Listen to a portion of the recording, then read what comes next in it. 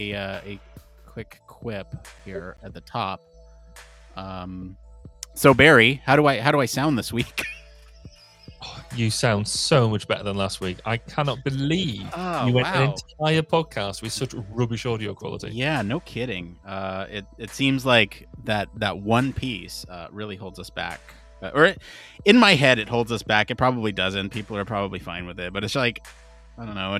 It sucks to put so much effort into something that you love so much, and then to have it suffer because you didn't check a setting at the top. Yeah, well, all I can say is let yourself down. You let the podcast down. Yeah, exactly. Get your community down. Exactly. Nobody actually noticed. What does that make? Speaking of community, not to toot our own horn here, but somebody referred to Human Factors Cast as a pillar of the Human Factors community the other day, and it really warmed my heart a little bit. That's really.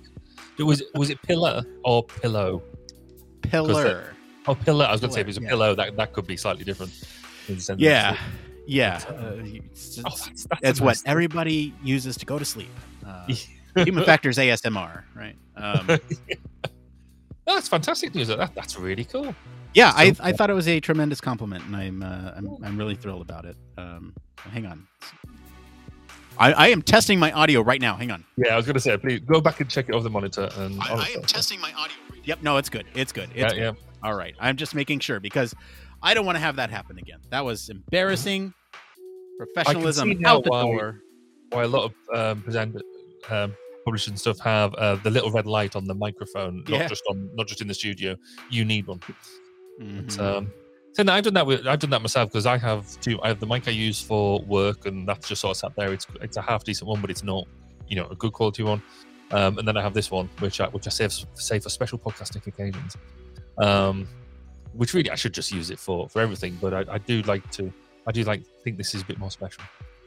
Whereas the other one's just an everyday robust, still not cheap, but that type of mic. Yeah. But there we go. It's the amount of money you can spend on just random little gadgets in terms of all this stuff just to get a little bit extra perfection of I know. Noise. If only the thing is, what you have is that idea of all the gear and no idea. So I got lots and lots of gear. So I don't know. Half and half over here. I don't know what I'm doing, so I've got all the really good kit. So it looks good if nothing else. Okay, so show notes. Hi everybody. We're Barry and I talk for about 10 minutes before the show goes live to loosen us up. We knock a couple back just to make sure that we're in the mood to podcast here. Mm-hmm. And so I often forget that we go live and then we just ramble, and I forget to say hello to everybody watching. So if you are watching this live, hello. Thank you for joining us. I really appreciate that. This is the pre-show. We're going to be talking about some of the show notes. The story that we have for you tonight is talking about mental health and what that term really means. So it'll be an interesting episode. If you're watching this live, actually, why don't you just go ahead and put in chat wherever you're watching from. Love to know those types of things. In fact, we've had a first wave. Oh, a first wave. So Tony it's actually from my brother. Oh, I was about to ask any relation. Yeah, so he's up the other end of the country. Wow. The other end of the UK. So, good evening, Tony. Good evening, Tony. Thank you for joining us. But yeah, so where's everybody else listening, watching from? Yeah, now you're watching or are you listening? I guess watching at this point. There's a couple. There's a couple places in which audio is broadcast. So Twitter Spaces, and Mixcloud is another one. I've thought about playing around with those, but a lot of them. So Mixcloud is the podcast live. It's like live radio. Yeah. And we could do that. It costs money. Let's not do that for not a whole lot of return on investment on our part. It's cool. The Twitter Spaces? I've never actually delved into a Twitter Space yet. So yeah, I don't know whether I haven't delved in, so I don't know whether it's any good yet or not. Yeah, well, see, here's my thing with Twitter Spaces. We're actually broadcasting on Twitter as a separate thing, right? You see our video. Yeah. I just don't know. So, I don't know. I've played around with the idea, and I actually don't know much about Twitter Spaces either. Just something fun that maybe we can try. Well, I wondered because presumably Twitter Spaces is a takeoff. What was it called?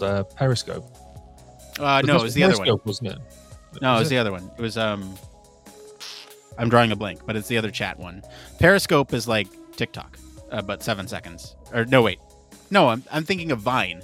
I'm getting all these things mixed up. I'm fairly sure. I think, and this is rare for me. I think I'm right. Oh wow. Okay. Well, no, I'm going to check and then just prove that. Yes, he was.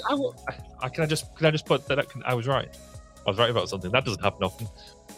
So that was the Periscope was that live streaming app, which was then acquired by Twitter just before it launched, and then which I'm just reading off Wikipedia. And I remember having a go with it. So when I was more involved in politics my first time around, I would sort of like when I was walking home, I'd sort of do a bit of a Periscope, and people would come on and ask me questions and stuff. And he's like, no. Okay, so that's what I was thinking of. It's not a clone, but it's kind of taking the concept of Clubhouse. So that was what it was based on. Yeah. Okay. Yeah. That's another thing that we should look in. I don't know. We've I got an early invite to Clubhouse. Did you?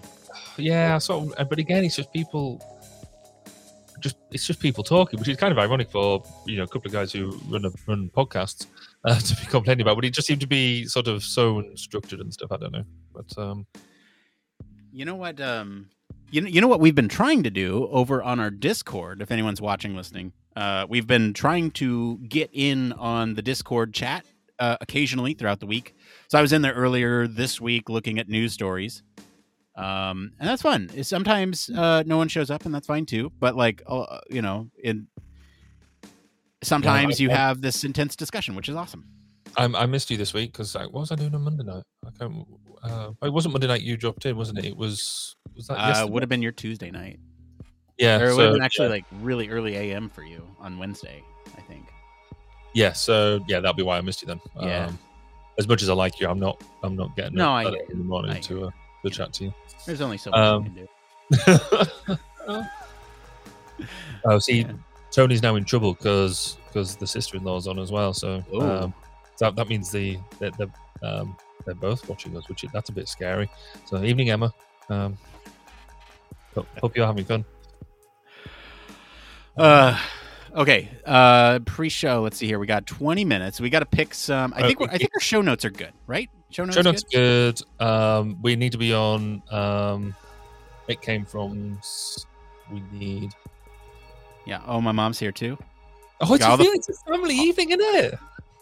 It's a family evening. Hello, everybody. I was going to say, is this anybody else want to drop in? Hey, it's okay. If your friends and family don't support you, then who will? Exactly right. So, it's, and I think this is the first time I've been on and your mum's commented. So, evening, Nick's mum. Hope you enjoy the show. She. I'm going to call my mom out here. I was talking with her the other day, and she goes, "Who's that nice man you have on the show? I really like him a lot." I go, "Oh, Barry, yeah." So my mom's a fan, Barry. Woo! Barry's number one fan. Yeah. Oh, only fan. So, not to be confused with OnlyFans. Yes, that's a different platform again. We could stream to OnlyFans, I'm sure. Well, apparently that's what it was originally. Right, I know. And it got slightly overtook. And apparently there are serious people who transmit good information on OnlyFans. I just don't know what that sort of looks like. Right. So, I mean, yeah. I feel that it would be an experiment that might not work well for us. Well, that's why we're on Patreon. That's or really well, which might also be part of the problem. Yeah, exactly. Right. Anyway, back to where it came from. Yeah, it came from. We have to do this. Hold on. What I forgot to do also is cite our sources here. So we have.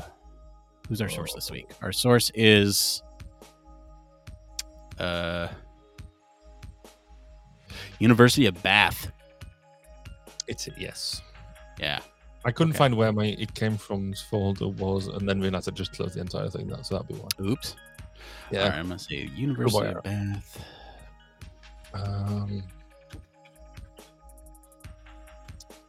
Human factor schooling recommendations. Where should I go? that one school. Again. Go to school. Yeah. Any of them are fine. That's my blanket advice. Any of them are fine. Yeah. Just go. Go. Do it. I mean, don't not go, because that then you're definitely not going to learn anything about your human factors. I mean, go where it makes sense. Get in with a faculty member that does similar work to what you want to do. That's kind of the biggest thing. Do you think it's important to? Because in the UK, it's very much of a, if you're going to go to university, that is your leaving home point. You get the best out of university if you leave home and you go.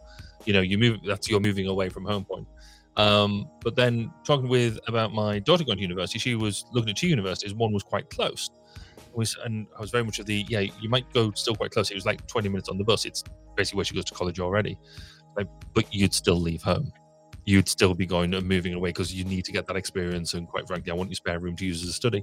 But the from your perspective, do you think you have to leave home in your piece to make that happen, or do you think you can quite happily go and stay at home? Or well, I didn't. And here in the States, we have things called commuter colleges, and not to be confused with community colleges. So there's community colleges, which are like 2 years to get your associates, which are largely based in communities, and those, a lot of folks do live at home. It's for people who, just coming out of school, don't know exactly, like I guess high school here in the States. I don't know if you call it like primary school, or where does your where does your high school leave? High school leaves you when you're 18 years old. That's our 6th form. If you stay in academia, that's your 6th form. So we have secondary, which takes you up to 16, and 6th form that takes you to 18, and then it's university to 21. And then so I would say here in the States, community colleges are like stepping stones to university, where you can still get an education there. You can still get credit. You can still do classes that get credits applied to your end goal of university. It's kind of like an exploratory phase to like test out a couple different subjects. I mean, you could be very focused if there's just a 2-year degree that you want to. Then there's commuter schools, which are universities proper, but they're placed, kind of in these communities where it makes more sense to commute to them than it would be to like live on campus. So I went to both of those. I went to a community college and a commuter college, and lived at home with mom for a while, mom and dad, and then when I went to graduate school, that's when I moved away and got that.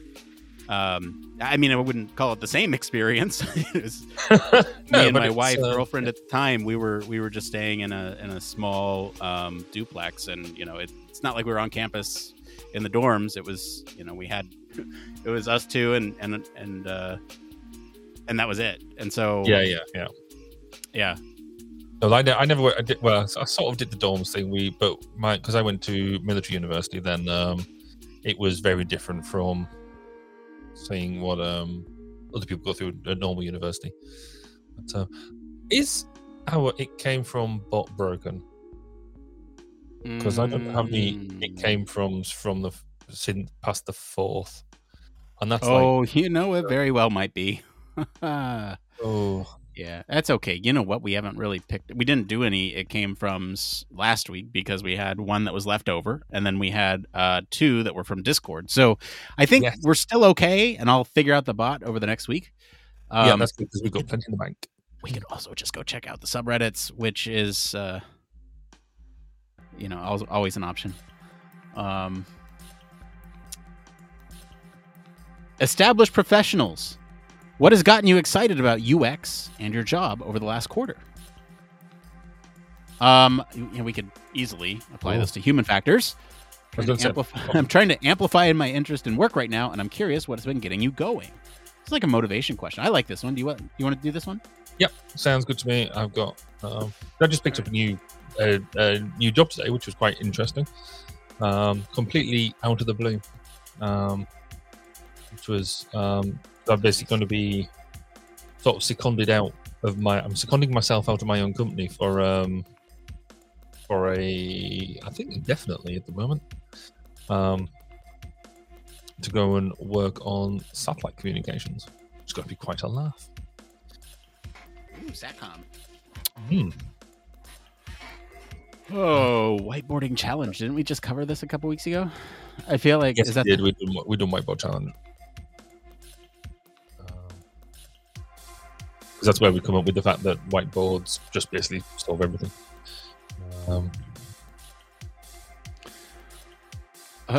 my god! Hang on, I got to read the context on this one because it's titled "Long-Term Archive of Research Outputs." Oh, question mark. Yeah. And it's, I guess, this is so. When I read this, I was like, scientific journals. What are you talking about? There's I kind of like this one because it's asking how do you store some of these outcomes that you may have found through user research or through competitive research, those types of things. What tools do you use? And yeah, I guess I like that one. They're bringing up some names of tools here, like Miro, wikis that I. How do you feel about this one? Yeah, go for it. I mean, we use Miro just recently, actually, on a project I'm just finishing up now, and I'm suitably impressed with it. But in terms of that long-term storage piece, that's always it's challenging. It's a good one actually because it's a good one.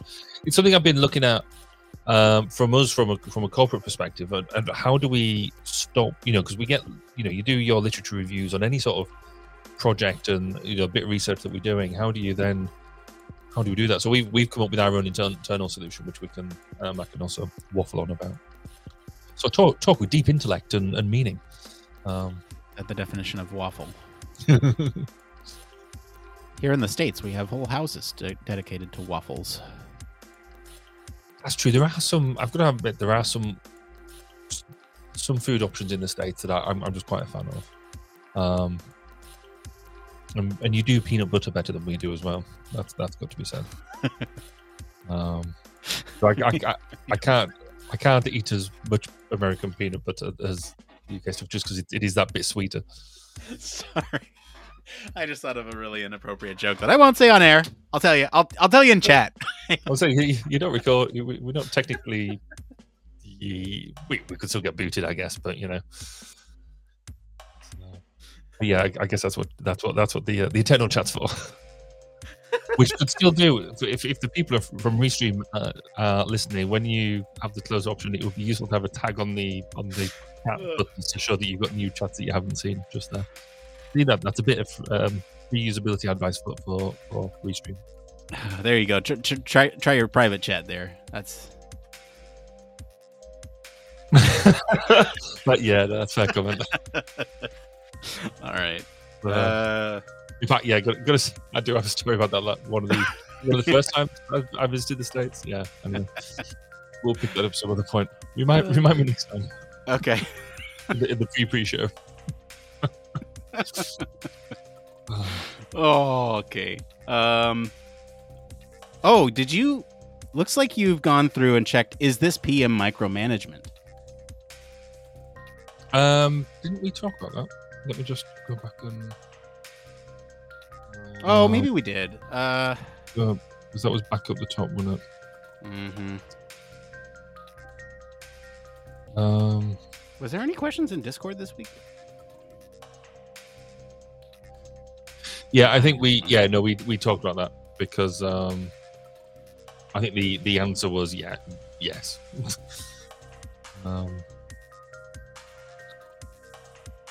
there anything? Yeah, we should be. The lab should be more fired up about this. And the fact that we have to go trawling for our own questions. What do they do all the time? See if that riles them up and get some comments going.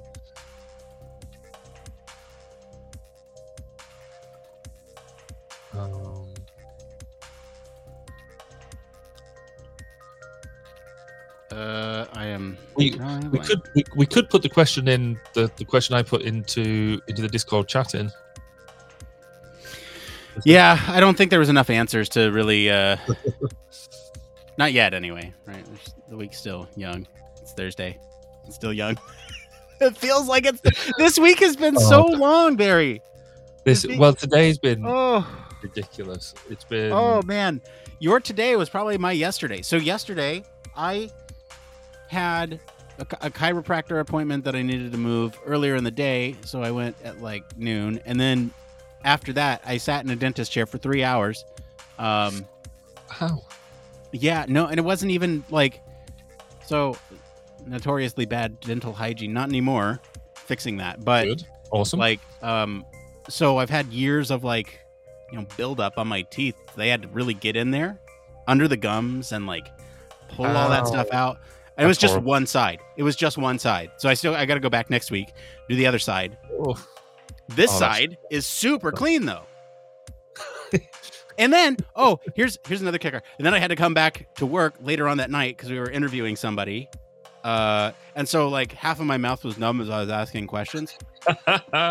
And the interview happened that late because we were interviewing somebody in India. And so late time, our time is like morning their time. So trying to accommodate that. So it was a very busy day yesterday. And then my wife and I over the last couple of weeks have been really looking forward to Love is Blind every Friday night. Okay. I don't know if you're familiar with that television program. Nope. It's it basically puts 15 men and 15 women in one facility. Right. And in the middle of this facility, like they can't see each other. That's the big thing. Okay. In the middle of this facility are like, a bunch of pods. And so pods meaning like just like these little seats that you can sit comfortably and talk to the other one through a wall that you can't see through, but you can hear through. Right. Okay, and so the whole concept of this show is that can you find true love by talking to someone, connecting on an emotional level? They propose to the other person through the wall without even seeing them. And then they're revealed to each other. And then they're put into like this kind of honeymoon, like almost fantasy situation where they're like, on a beach in Cabo and just having a great time, going on all these great dates. And then they throw them into reality and say, okay, how are you guys going to move in together? How are you going to do all this stuff? Okay. So a bit light. Meet the family. Hey, we just met, a month ago, and now we're getting married and like all this stuff. And so it's a great program. And every week they've been releasing a new episode. So the first one, they released 5 episodes. So this was 2 weeks ago. They released 5 episodes. Last week they released 4. And now we're on the finale, which is just 1 episode. That's tomorrow night. We've been looking forward to it. Which is where everybody gets married and ultimately says yes or no, right? Because they've had all this. Yeah. They've had all this time. And I mean, they could have said no really at any point, but this is like the ultimate decision, make or break. This is they kind of hype it up, right? They say if you are going to make a decision, make it here at the wedding, so that way we can cause drama around it, all that stuff. All your family's here, get everybody involved, and so it's wonderful. It's a wonderful program. So what's the other program that you guys got? Is it Love at First Sight, Married at First Sight, or something? Where basically they don't meet until they're actually the friends or something get them together, and then they meet when actually down the aisle type thing. Maybe 90 Day Fiance, is that? Whatever it is, there's something like that. They basically you don't meet until you're at the altar, and you're like that. Why would you even put yourself in for that sort of program? But because this one's a little bit better, I think, because you can actually get that emotional connection, and a lot of them are genuine. It's Married at First Sight. Married at First Sight, yes, good shout. Mom coming in clutch. It's you could definitely stay hanging around because clearly you know more than we do. Watching some of that sort of stuff, and then the other one I'm doing at the moment? Okay, Linda, it's the one where they choose the wedding dress, and they go through all that drama about. Say yes to the dress. That's the one. So that is also just a whole load of drama. And you're sitting there going, oh my god, all of this. Okay. Here's like a. I don't know if it's not like a dirty little secret or like a hidden secret admission time. I really have a strong appreciation for the editors of these reality TV programs, when they leave you with a cliffhanger, like I've sat there and my wife gets annoyed at me every time because, like, there's a cliffhanger and I'm just like, oh yes, I love this, and it's just like this unadulterated excitement that I just get from these cliffhangers, because I really appreciate the art and craft that these people put into making you want to watch the next episode, and it's really exciting to me. No, it is. It's quite. I'm quite a sucker for a lot of the reality TV stuff. I think it's the way that it's, and certainly now it's become more of an art form, hasn't it? Because when it sort of first started, it was, we'll just show everything, and now it is about the build up, and some of it, it's about if they can do it in a way that makes it feel like it wasn't fake. So you know like it feels like a natural build up, not just we're just rinsing you for what you can expect. If they can get that bit of craft right, then you're on full. Yeah. So there's stuff that actually happens, right? And that stuff is interesting, and the obviously the producers will put these people in situations that cause drama a lot of times. But even with that said, you still don't know what the outcome is going to be a lot of the time. Yeah. And so, the appreciation comes for the people who can really turn those stories into something that are fun and entertaining to watch, and just I am not exaggerating, right? Like, stand up and I like, yes, oh, that was so good, so good. And my wife's just annoyed because she's like, yeah, but we got to wait a week to watch the rest of it. And I'm like, yes, that's exactly the point. That's it. They knew. That was talk about it and everything. But, we just had another comment from Abigail. So Abby's my niece. So I've got the entire family joining us. You got the entire family joining. They're all coming in. So evening, Abby. Hope you're well. Great to see you. We still need one more. It came from, right? I think we should just sack the whole lot off and just make this now a reality TV show, a reality TV podcast, and make that work. All right, done. Let's wrap the notes. Just delete it, and we'll just pick shows from the off and just where we go. No, we need. So you got them to. Let's pick one from the bank, because we've got one in the bank. Actually, that one around, so the top of page 12, the sign up ultra prominent, but signing gets buried. When you say 12, page 12, I'm like, oh shoot, we have 19 pages of show notes.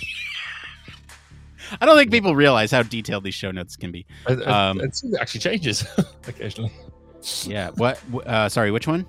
So sign up. So why sign up ultra prominent nowadays, but signing gets buried? I don't actually know the answer to that. But because on the scheduler that you've set up for people coming in, that's got exactly that same problem. But also, let's talk about it. We can offer our expert opinions. I didn't realize I've got to have an expert opinion. I've got an opinion. All right. I wouldn't go anywhere near expert. Hey, you do human factors in your everyday, right? That's true, yeah. You expert. Okay. There we go. All right. Cool. So let me just write a couple notes here, and I think we can. Thank you for fixing that. I appreciate that. Yeah, we can get this show on the road. About what are we talking about today? We're talking about what gets you excited? About organizing it all, because I kind of want the new sections to start on a new page, but that's only because that's where I write my documents. It's not much use as a show note piece. Are you saying we should make new sections on the next page? I don't think we have to, but it might. You might come in one time and I might have already done it because that's what I do. I'll leave that as a surprise for you. I don't care, as long as I can see, because there's I don't like scrolling a whole lot. I like to make sure that the stuff is readily available for when I need it. And that's kind of why I haven't done it, because it is actually easy just to scroll down. In fact, for things like this, it's useful for not to have pages at all, and just to have a long scroll. But then that's not really why it's made, is it? We should ask like Google to redo their entire app just for us. Okay, I think I have a rough outline. I just got to make sure I say this right. What gets you excited about UX? Gets us excited and motivated. And it's past, so we should be going. Yep. All right. All right. Are you ready to go? Is everybody watching ready to go? Born ready. Okay. We are going to go live, which means when we come back, we're going to do the show, and it's going to be a great show for you. And we'll be back right after this thing right here.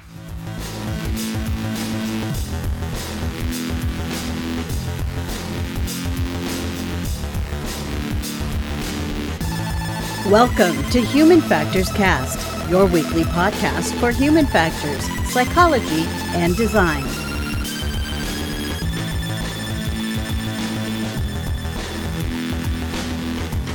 Hello, everybody. Welcome back to another episode of Human Factors Cast. This is episode 236. We're recording this live on February 24th, 2022. I'm your host, Nick Rome, joined today by Mr. Barry Kirby. Hey, Nick. It's great to hear you. Oh, thanks, Barry. really appreciate that one. We got a great show for you tonight, barring no technical issues. We'll be talking about what the term mental health really means and its impact on human factors. And later, we're going to answer some questions from the community about what gets us excited and motivated about human factors, UX, your job in general, how to store research at your work, and our opinions on sign up versus sign in. But first, here's a programming note for you all. We are going to have some upcoming coverage of the Human Factors Healthcare Symposium. This is something that we've done over the last couple years. Currently, we're finalizing some plans with leadership to bring you a preview of what to expect. We're going to do that sometime soon.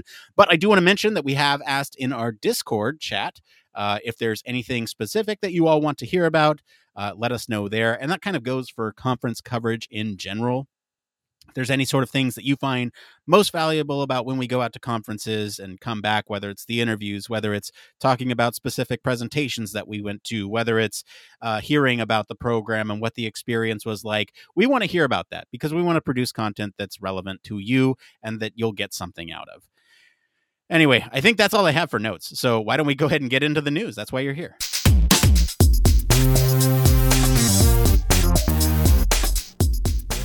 Yes, it's Human Factors News. I don't need to do this. You've been here. If you've been here, you know what this is.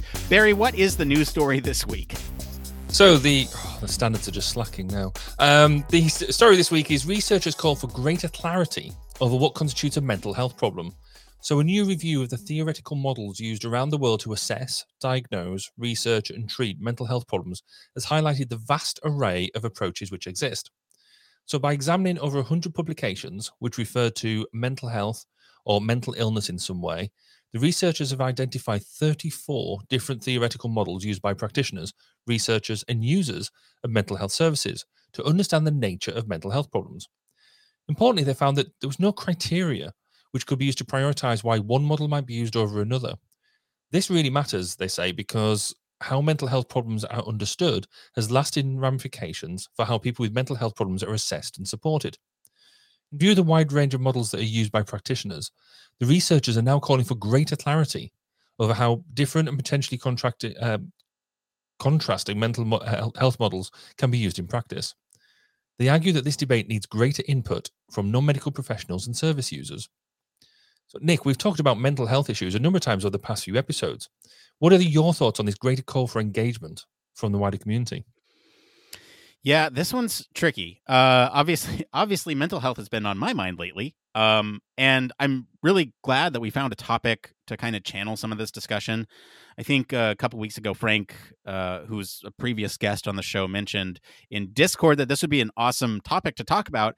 And he said that after hearing about my experience with ADHD. And I'm just glad we found a story that goes well. In terms of my thoughts on how we define mental health and what they're mentioning here, I absolutely think this is true. I think when you think about mental health, or when the common person thinks about mental health, they think about issues or sort of non-neurotypical thoughts, behaviors, actions, all these things. And so when we define mental health, we need to make sure that that is kind of treated equivalent to our physical health, right? When you think about being in a good physical shape, meaning, you don't get winded doing basic activities like myself, or basically that you are exercising your body, and that is physical health, and mental health. We need to think about exercising our mind and making sure that we are in a good place psychologically. I've gone on quite a bit about my initial general impressions of the article. Barry, what are you thinking about this? I think it's really insightful because I think it's a really long overdue review. The whole mental health piece is still we treat it like we know everything about it, right? That all we need to do is you go and do some exercise or you throw some drugs at it and stuff like that. And we kind of have this perception that it's well and so, but actually this highlights that we're still very much feeling our way around it. We still don't truly know. We're kind of dealing with the symptoms rather than the causes because it's still a lot of work to be done.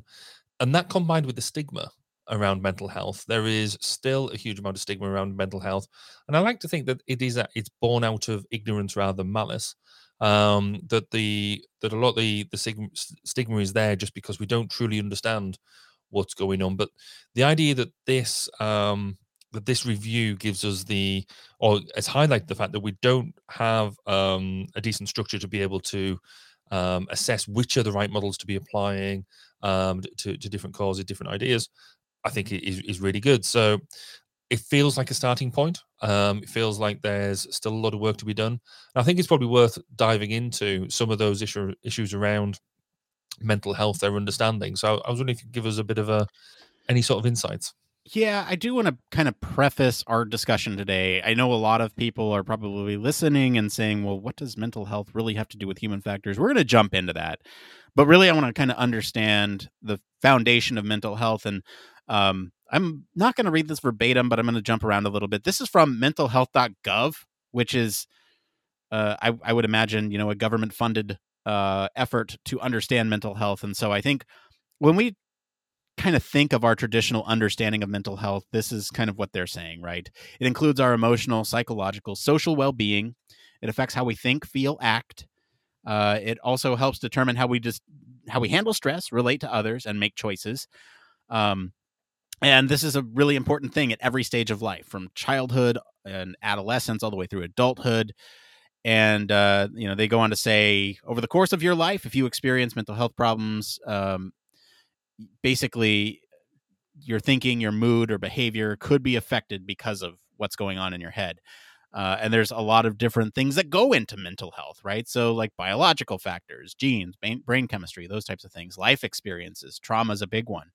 Abuse is another big one, or family history with mental health issues, or I shouldn't say issues. Mental health problems is what they say here. So obviously, one big caveat to all this: help is available. There are resources available, and we'll link some of those on the description of the show notes here. But I beyond sort of the textbook definition of mental health, I do want to kind of mention that some interesting stats here. All of us, everyone on this planet, has mental health, and that's something to remember. We all have this mental health. And when you think about everybody on the planet, approximately 25% of us will experience some difficulty with mental health. And, for like getting into my personal story, I didn't realize that something was wrong until I started reading other people's experiences around, for me, it's ADHD. And I didn't understand that thinking in certain patterns or hyper-focusing on something or, sort of rationing out in my brain these certain things weren't neurotypical. And it was very surprising to me. And I mean, statistics like this kind of go to show it. I didn't know I was one of those four. And so I don't know. There's help available. We'll link that. But anything to add to the understanding of what mental health is before we kind of get into the human factor side of this whole topic? No, I think actually it's almost just to reinforce that last piece of what you said is that mental health and mental health problems are clearly they're related, but just having an appreciation of your mental health, everybody needs to do it in the same way that we think about fitness, or maybe I should think about that fitness thing a bit more. And eating healthily, again, I need to do more of that. We need to think about more about our mental health and that type of thing.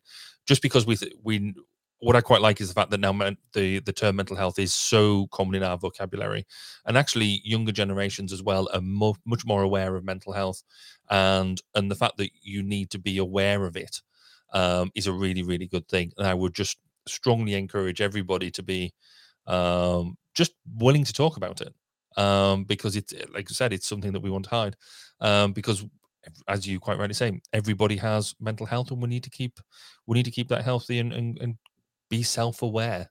As you said, there's issues that I've not realized have been going on until you reflect somebody else's position, and it can be quite a scary thing to try and talk about and admit such things. But I think these things are getting easier. Anyway, should we dive into some of the how mental health affects human factors? Yes, let's do it. Do you want to just kind of give us a brief state of mental health and human factors, and then we can kind of dive into some specific examples? Yeah, there's some. So to look at the generic bit, there's many applications for applying human factors to mental health care, but there's actually not a lot on how mental health impacts our ability to do things, how to use things, perform our jobs, monitor systems. There is a decent resource at humanfactors101.com, where they talk about mental well-being in the workplace, particularly through COVID-19. But it's worth highlighting some of the obligations, particularly for an employer, what you've got to be aware of. So employers do have a responsibility to ensure the mental well-being of their staff, and actually that's quite a sensible thing, isn't it? Because certainly given a lot of what we're doing, you'd think that it would be a number one priority. In many countries, employers have a legal duty to ensure the health and safety of workers. So here in the UK, we have the Health and Safety at Work Act, that requires employers to secure the health, including mental health, safety and welfare of employees whilst at work. And amongst other things, basically provide a safe place of work, ensure you've got safe systems of work, and provide information and training. And interestingly, we've just done our annual training on this type of thing, which is quite good. In Australia, organisations have obligations to do what is reasonably practicable to eliminate or minimise work-related risks to health and safety. This would include any psychological risks created by COVID-19. So, but it is worth noting that all the laws only set a minimum standard. And there's nothing to stop you going above and beyond these by setting greater improvements across a whole range of measures if you want to take additional actions.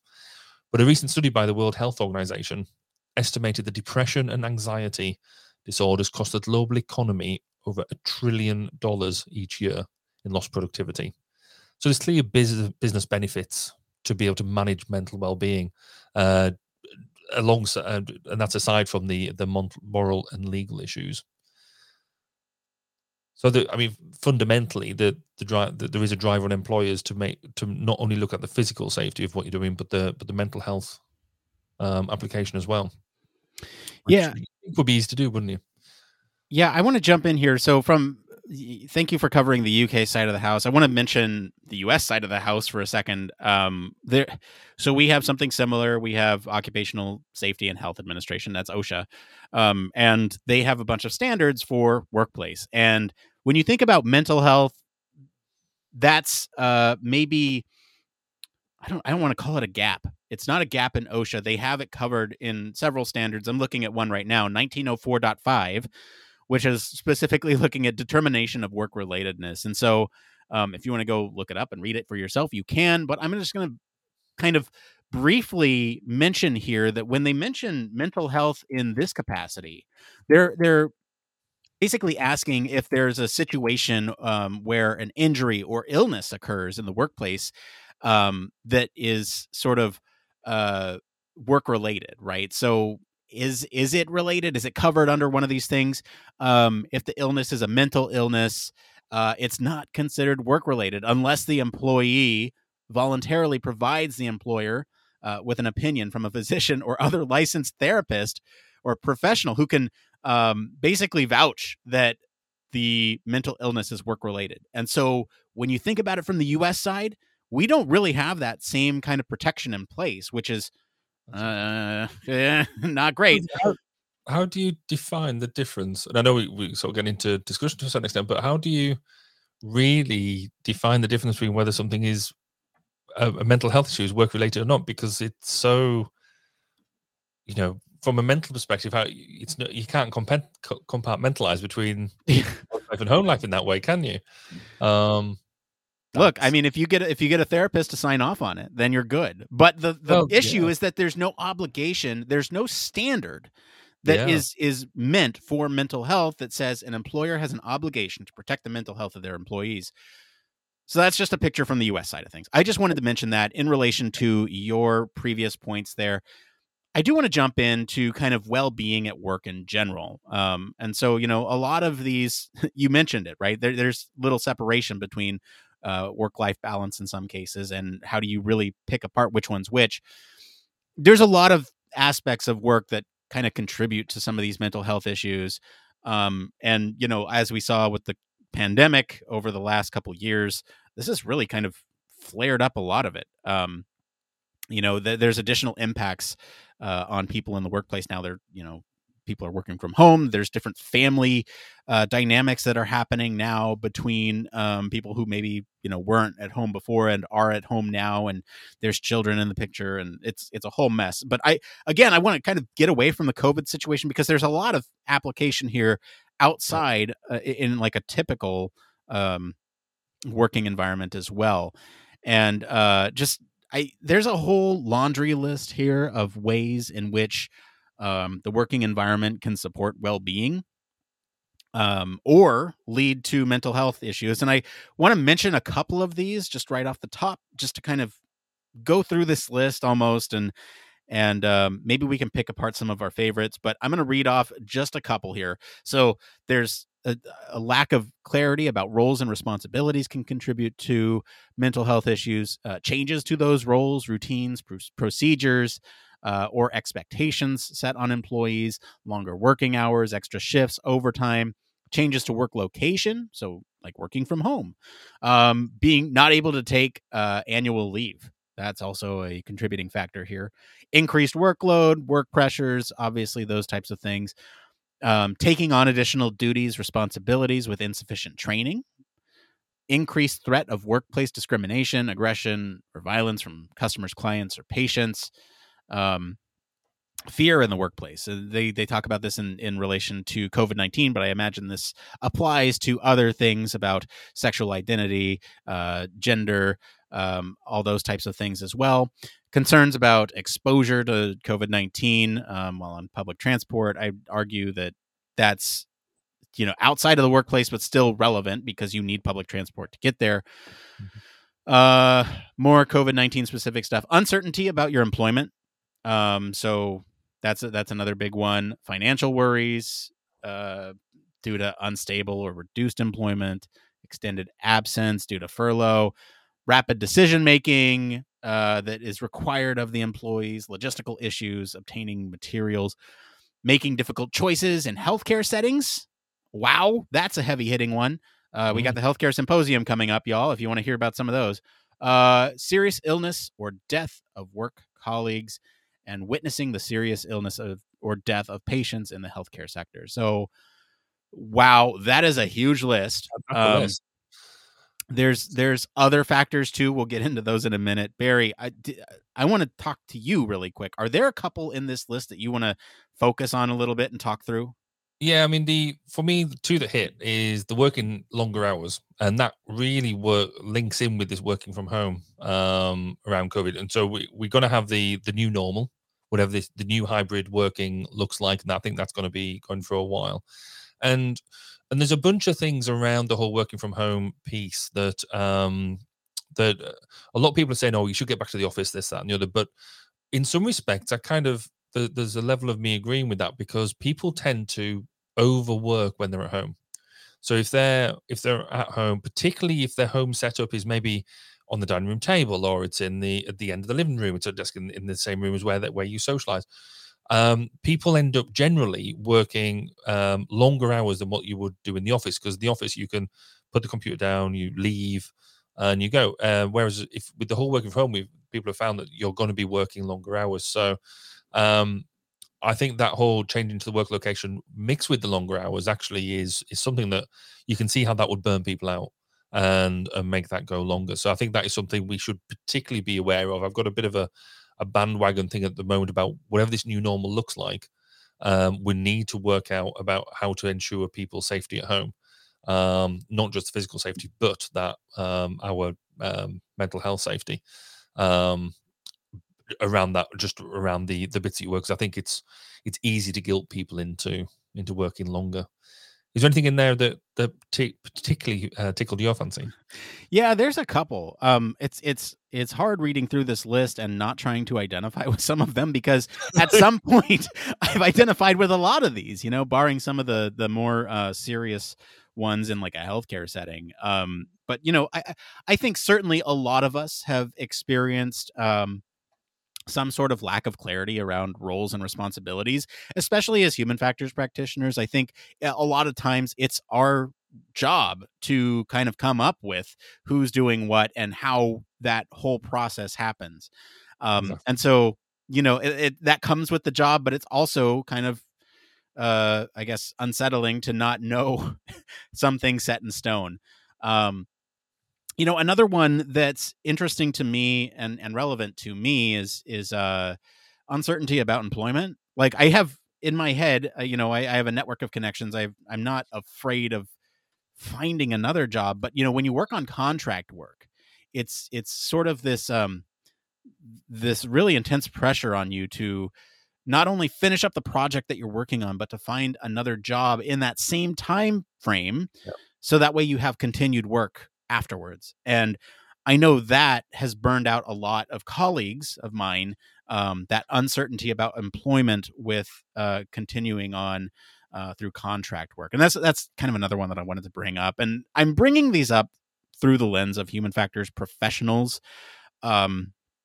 You can kind of look at this list and think of a lot of different things that can really impact your ability to work and your mental health. And that's kind of what we're talking about here, right? All these are human factors issues. All these can be solved with human factors applications, right? Well, absolutely. Most of them anyway. Let's talk about other impacts that kind of contribute to mental health, but maybe outside the workplace, but could still impact your performance at work. So in the case of the pandemic, right, we all have social isolation from family, from friends, sort of an increase in domestic violence. That is something that we saw numbers spike early days of the pandemic, because everyone was not used to being in the same space.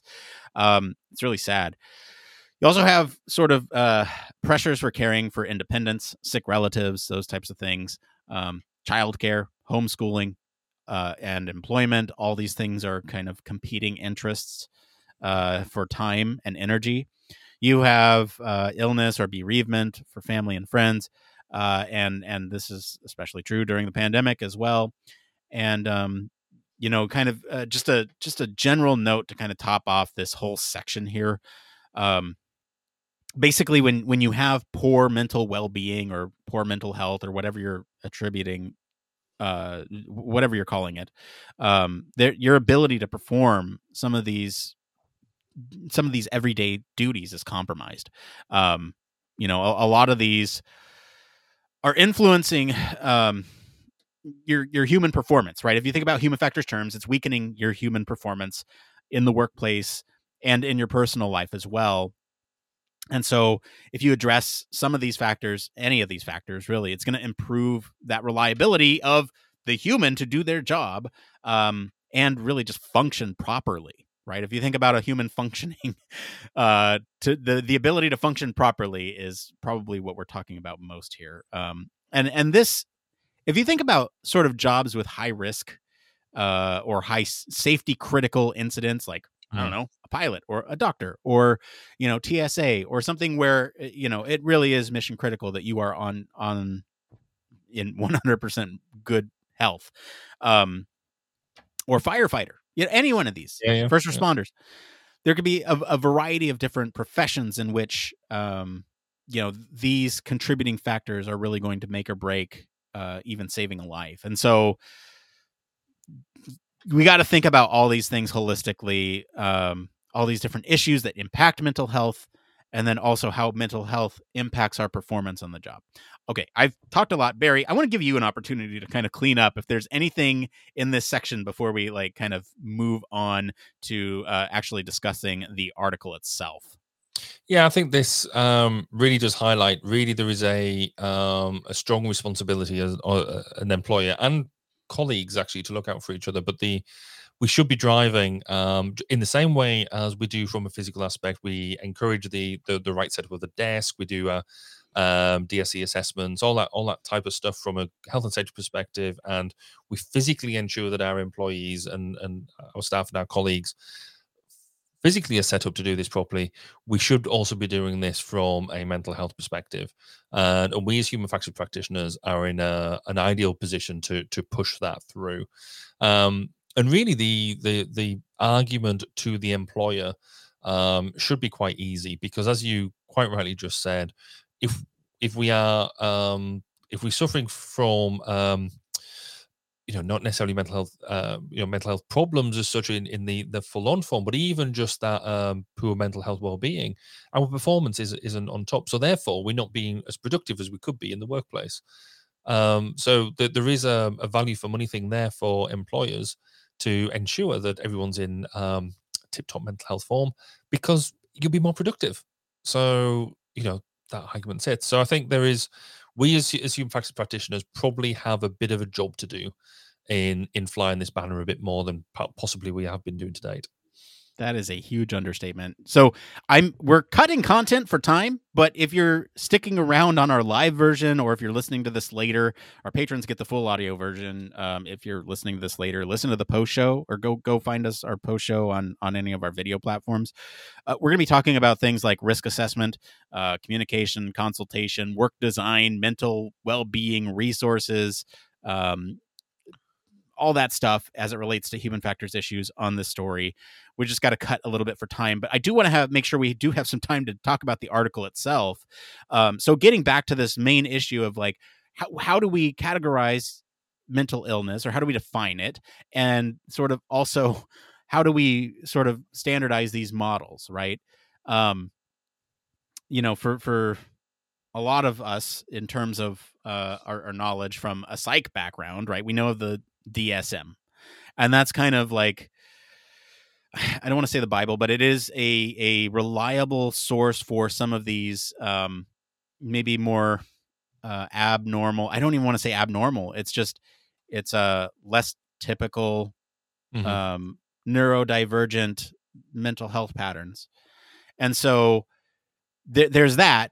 But I think what this article is saying is that we need to go beyond that. We need to look at some of these models themselves and talk about what are mental health problems, what counts as a mental illness, what kind of impacts do these have within healthcare, those types of things. Barry, are there any sort of cherry-picked talking points that you want to bring out from this article itself? So I think there's the one element that you just touched on there is being very almost careful in our language, or allowing us to define that language a bit better around what are things around just mental health, about allowing us to be more reflective on mental health, and what helps and detracts, gives us better or worse mental health in of itself, in the same way that going for a run will make you a bit fitter and all that sort of stuff. So just general, how do we affect that, and then get into the difference between, right, well, what's a problem, what's an illness, and really being able to define that in the same way as we would physically. But what I thought was interesting around the article was bit at the end is the fact that we have a broad range of perspectives around who does this, and what the researchers are suggesting is that rather than just engaging with doctors and specialists, we should bring in opinions from those people who are outside, so from the people who use the services, and what they highlight is that could be a real issue for them in the long term, but actually might be a way to go in the short term. What about you, Nick? Is there anything there that strikes you that we should be highlighting before we finish this bit?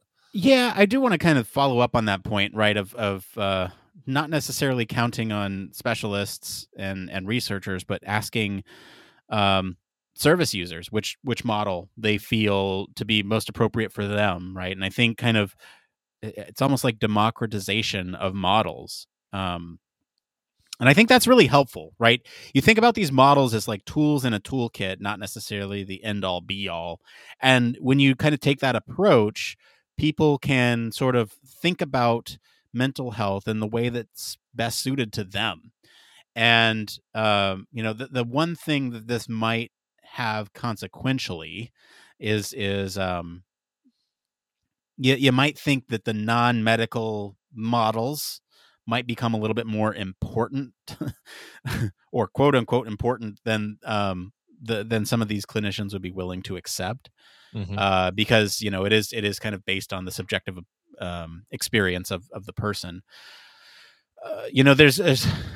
There's all sorts of models, right? There's biological, psychological, social models, and if you think about these models kind of fracturing, right? The researchers are showing that these types of models are fracturing into different submodels, if you will, and they're thinking about this field being dominated by psychiatry, psychology.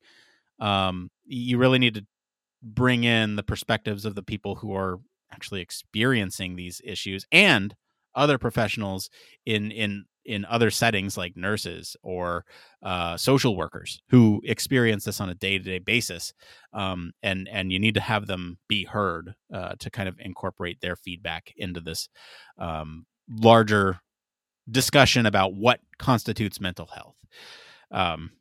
Yeah, I think that's really all I had about the article. Barry, any other closing thoughts? No, not in particular. I think it's a really good, I think, starting point. I like the idea in this particular element that we are, we spent a long time developing approaches and different bits. Now feels like an appropriate time to go back to basics, almost restructure, look at refresher what we're doing, and to see whether we now know more and can apply things better. So I look forward to hopefully at some point, maybe 6 months time or something, being able to maybe revisit this and seeing where we've got to with it. It feels like an exciting time. Yeah, I agree. I do want to just pose the question to you in Barry's words. How would you define mental health? Oh dear me. Put you on the spot. I clever Barry wouldn't. But no, for me, it's the whole. It's everything that we do as it's what defines us actually as people. Because everything that it's about us feeling comfortable with ourselves and what we're doing on a day-to-day basis. Because if you're feeling comfortable with being and free enough to express yourself, do what it is that you want to do, work in the way that you want to work, and just generally exist in a way that it doesn't necessarily have to be exciting to you all the time, but just content. I think that means everything is sort of in equilibrium in some way, and so it's still that it's still a big unknown for me. There's loads of different definitions, and I'm going to bow out at this point. Damn, Barry, you stole my answer. No, I think ultimately, if you think about mental health, to me, you kind of hit it with that equilibrium comment. You're going to experience a wide range of either ailments or sort of phases where there's little to no issues or problems that you experience. And I think to me, what healthy mental health is somewhere right in the middle, where you don't let one strong feeling on either side of that gamut really pull you in the direction so hard that everything else in your life is kind of impacted by it. That is the simplest way I can put it. I'm not an expert. Barry's an expert, but not in mental health. We're not mental health experts. Let's put it that way. And so with that, I think we kind of handled this delicately. There's a larger conversation to be had. I'm excited because we got to talk about it in a human factors lens. But with that, let's move on. I just want to thank our patrons this week for selecting this topic. We've been looking for a mental health topic for a while. And thank you to our friends over at University of Bath for our news story this week. If you want to follow along, we do post the links to all the original articles on the weekly roundups that we put on our blog. You can also join us in our Discord for more discussion on these stories. We're going to take a quick break, and then we'll be back to see what's going on in the Human Factors community right after this.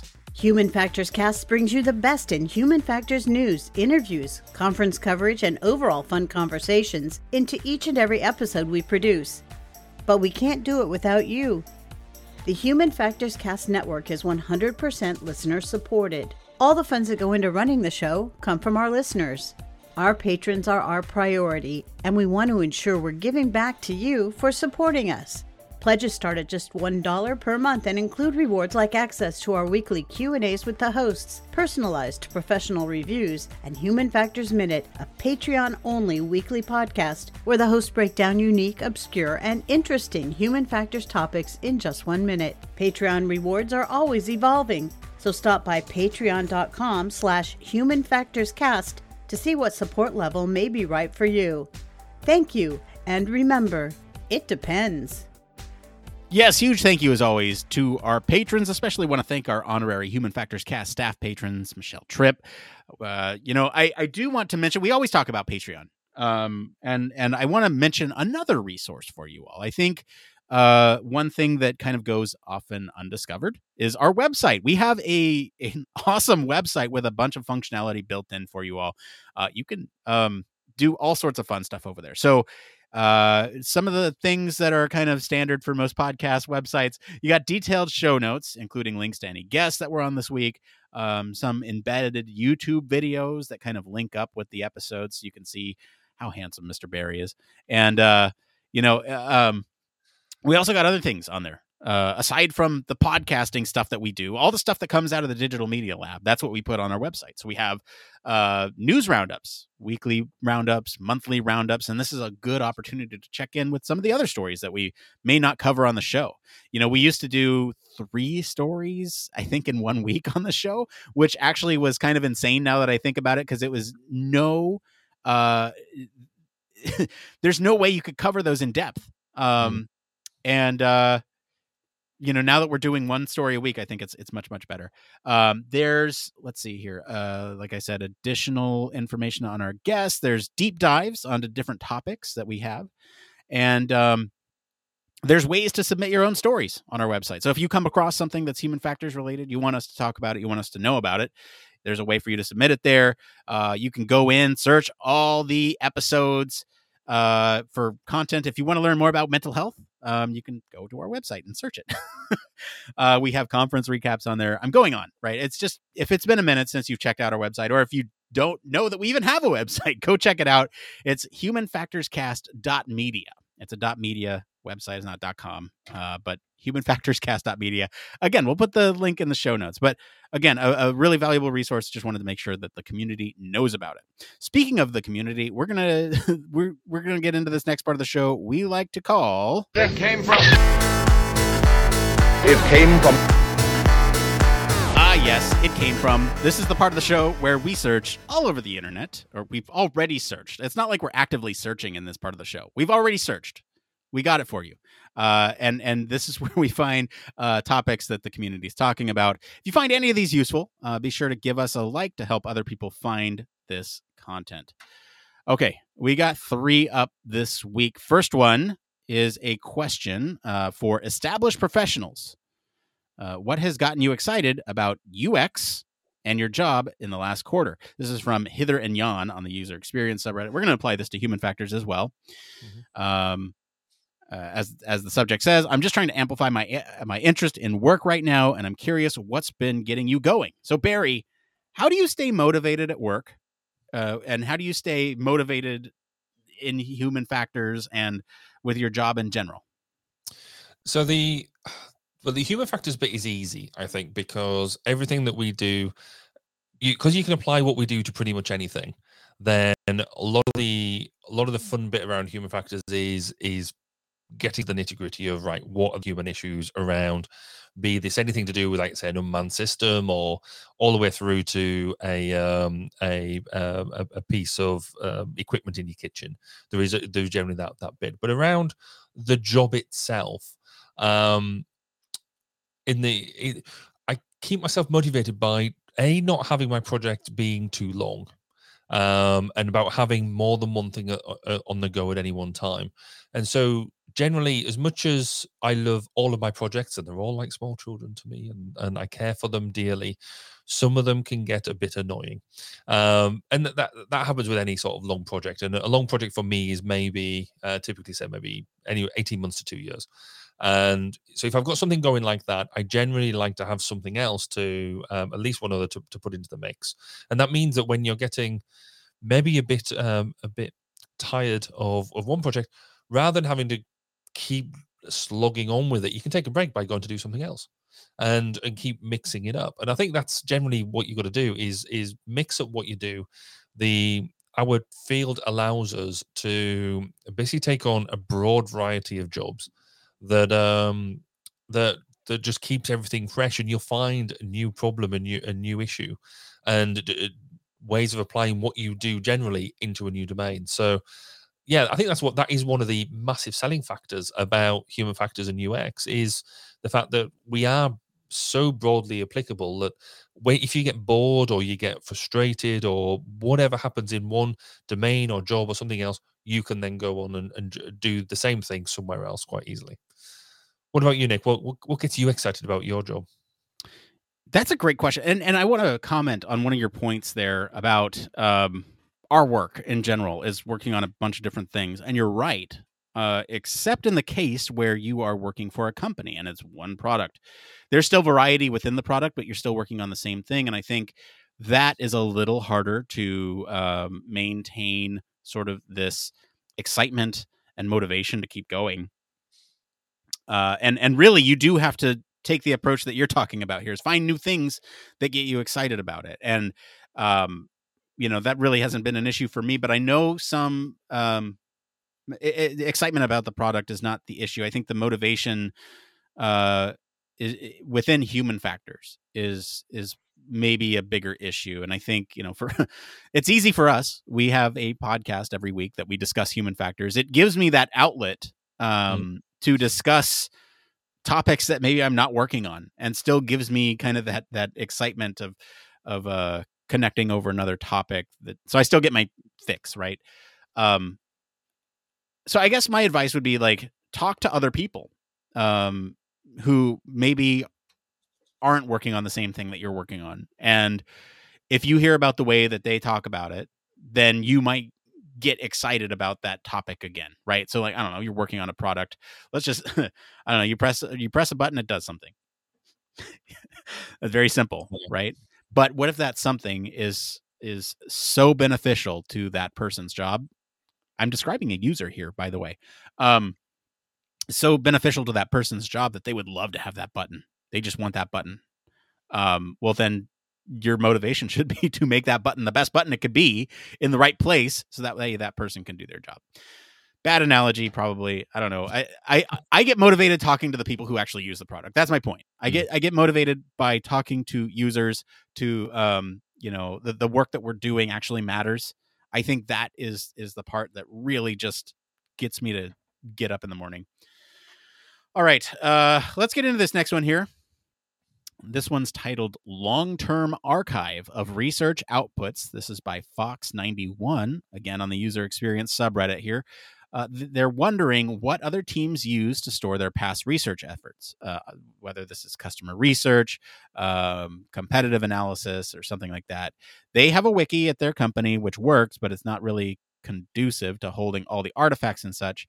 However, it is nice because with the wiki search, it makes it at least able to find an older test or a project.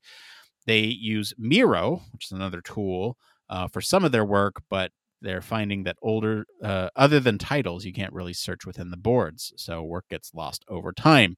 Barry, storage of work and artifacts is incredibly important because there might be something that you've worked on in the past that you need to go and look at. What are your thoughts on storage of documents and information at work? So you're absolutely right. It is important because it's the potential. It's not necessarily you're going to lose stuff, but you don't gain the advantage you could get by being able to quickly call up the stuff that you've done before and be able to reuse previous stuff. And you might be just crying out for stuff, and you've actually already got it within. You've already got it within your ecosystem somewhere.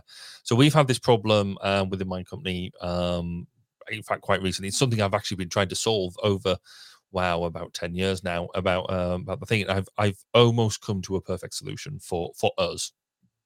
We've also highlighted a couple of tools there already. We use SharePoint, the Microsoft tool, and really what we've done, and you could do this with, it doesn't have to be SharePoint. I don't think it could be. You could do it in Google Drive and things like that as well. But we've set up the way that we deal with projects in a slight, not in a closely regimented format, but in a way that we can pick up a project, show that it's live, but when it then dies down and finishes, that we can archive that project in such a way that nothing truly disappears. We do a cleanup job on the project now because it's within our process. So you get rid of all of the the nif naf and trivia, the various document evolutions that you've had. So the stuff that you're definitely not going to use, but we still keep all the project artifacts and all the deliverables that we have. We actually extract into a different repository within that same site. So that allows us to use the global search function, which will then dive into not only the different document names and the titles, but actually search within the documents themselves, which has just proven now really, really powerful. And actually, it was this week that I was then searching for something, some research, or it was a topic around simulation, and we actually did some simulation work about 8 years ago that I'd completely forgotten about. And because we've done this reorganization, I was able to search for it, and it popped up. And I was like, oh yeah. And this works on two levels. One is not only the work that you've done, so the final reports you produced, the artifacts you produced, but if you're doing some sort of literature review, you might have reviewed literature already that you've kind of just forgotten about because it was 10 years ago. But you keep that literature in a repository and be able to pull that out as well. So yeah, for me, that the newer cloud technologies are working really, really well. Like I said, we now use SharePoint in the way that it flows, and I think it's certain. The evolution just in the past 12 months has been quite phenomenal. So yeah, that's my solution, and I'm very evangelical about it because it now works for me, which it hasn't done in the past. What about you, Nick? What do you use for your long-term archive? This it came from, brought to you by SharePoint. So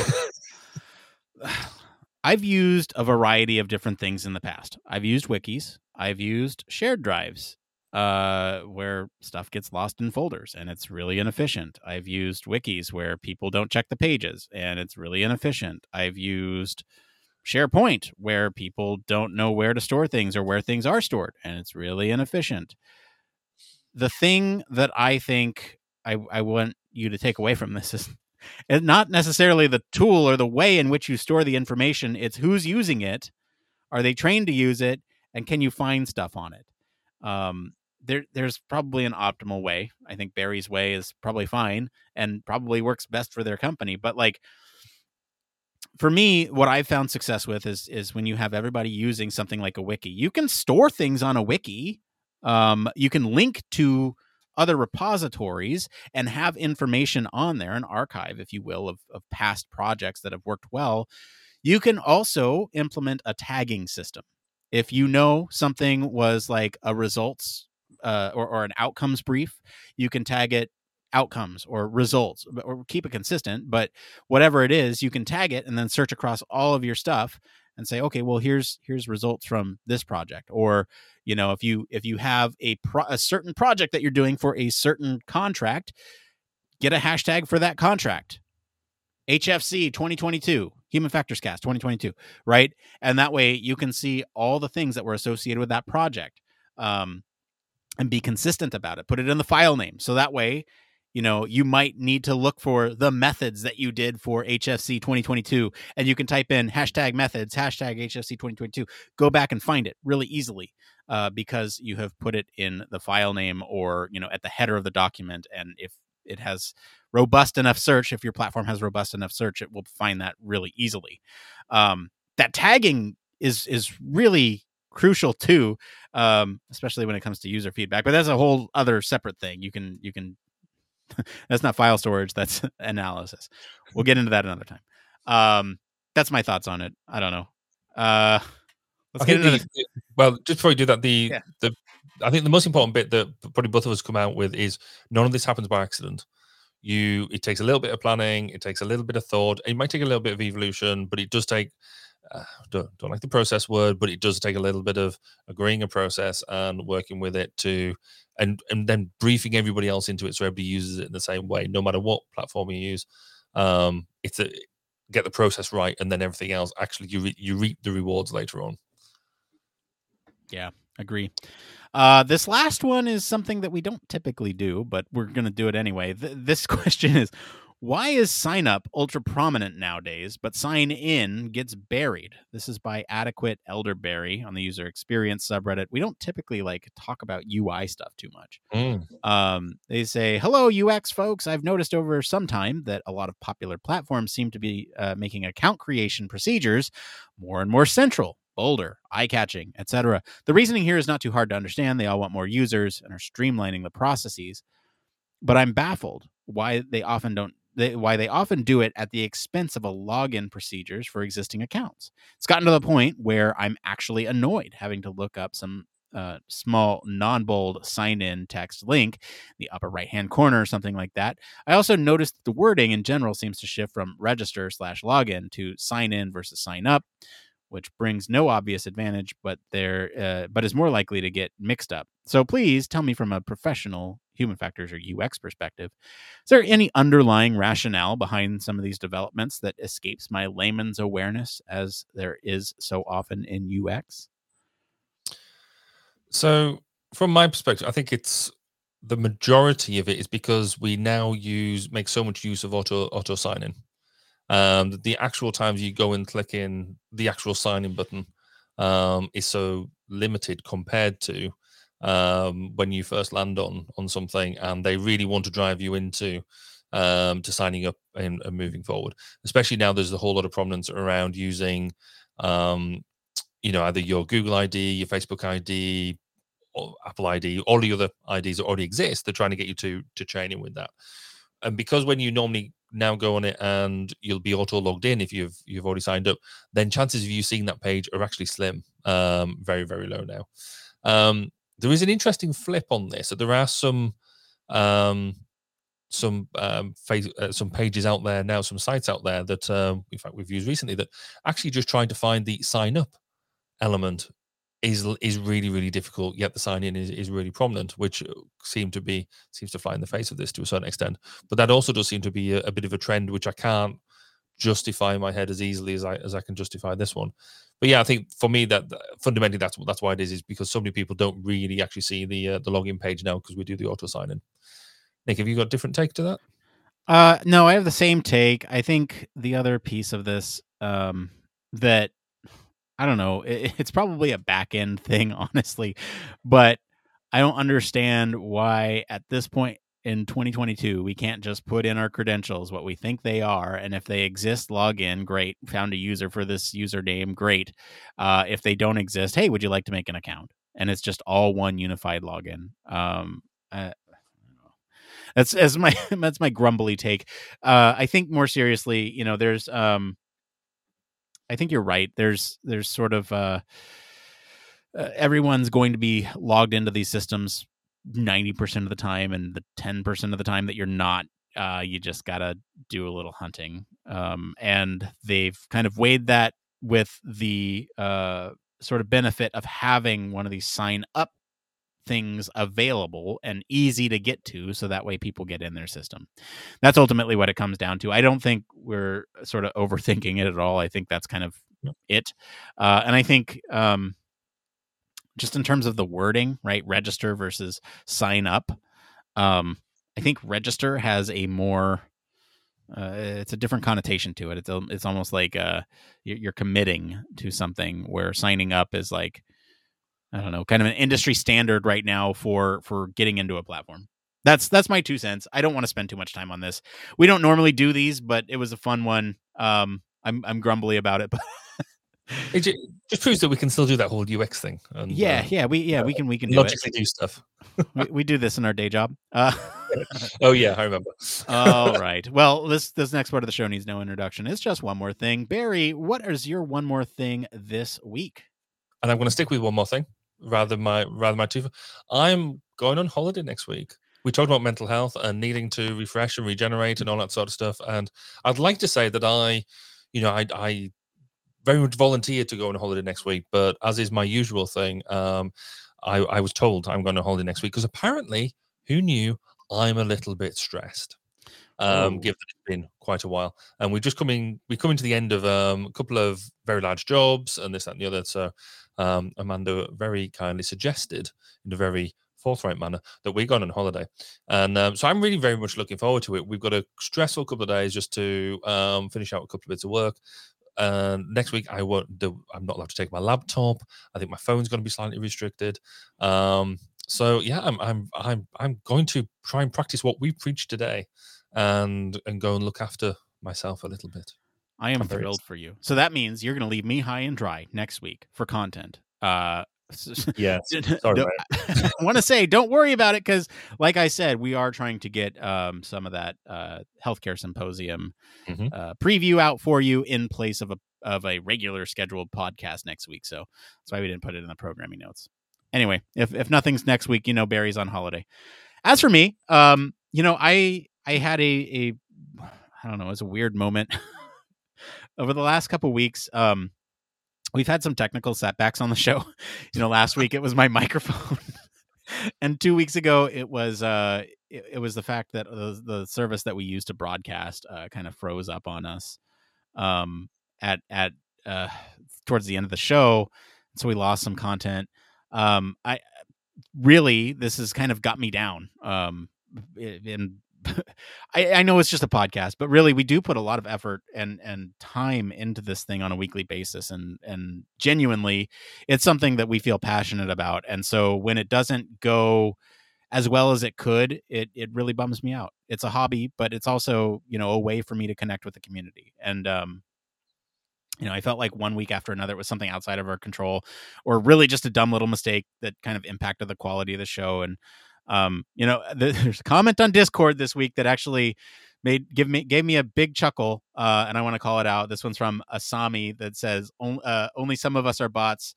This was after saying that they really liked the show. So it's always just refreshing to hear from people on the other side of the headphones, because we're sitting here, we're talking into a microphone. Like I said, we put a lot of time and effort into this thing, and sometimes it feels like no one's listening, even though we know there are. We see the numbers, we know people are listening, but hearing from you all, it's like hearing from the users, right? Like ultimately, absolutely. It's refreshing. So thank you, and really that goes for anyone who's ever left a kind comment about the podcast. Can't thank you enough for your kind words. It means a lot to me.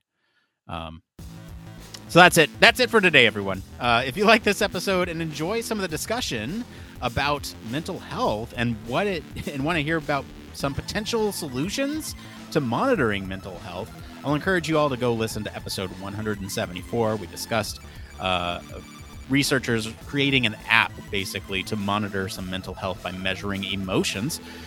You can always comment wherever you're listening with what you think of the story this week for a more in-depth discussion. Join us in our after show or join us on our Discord community. You can visit our official website, like I mentioned, and sign up for our newsletter. Stay up to date with all the latest Human Factors news. If you like what you hear, you want to support the show, there's a couple things you can do. One, just jump in our Discord. Let us know that we're doing all right.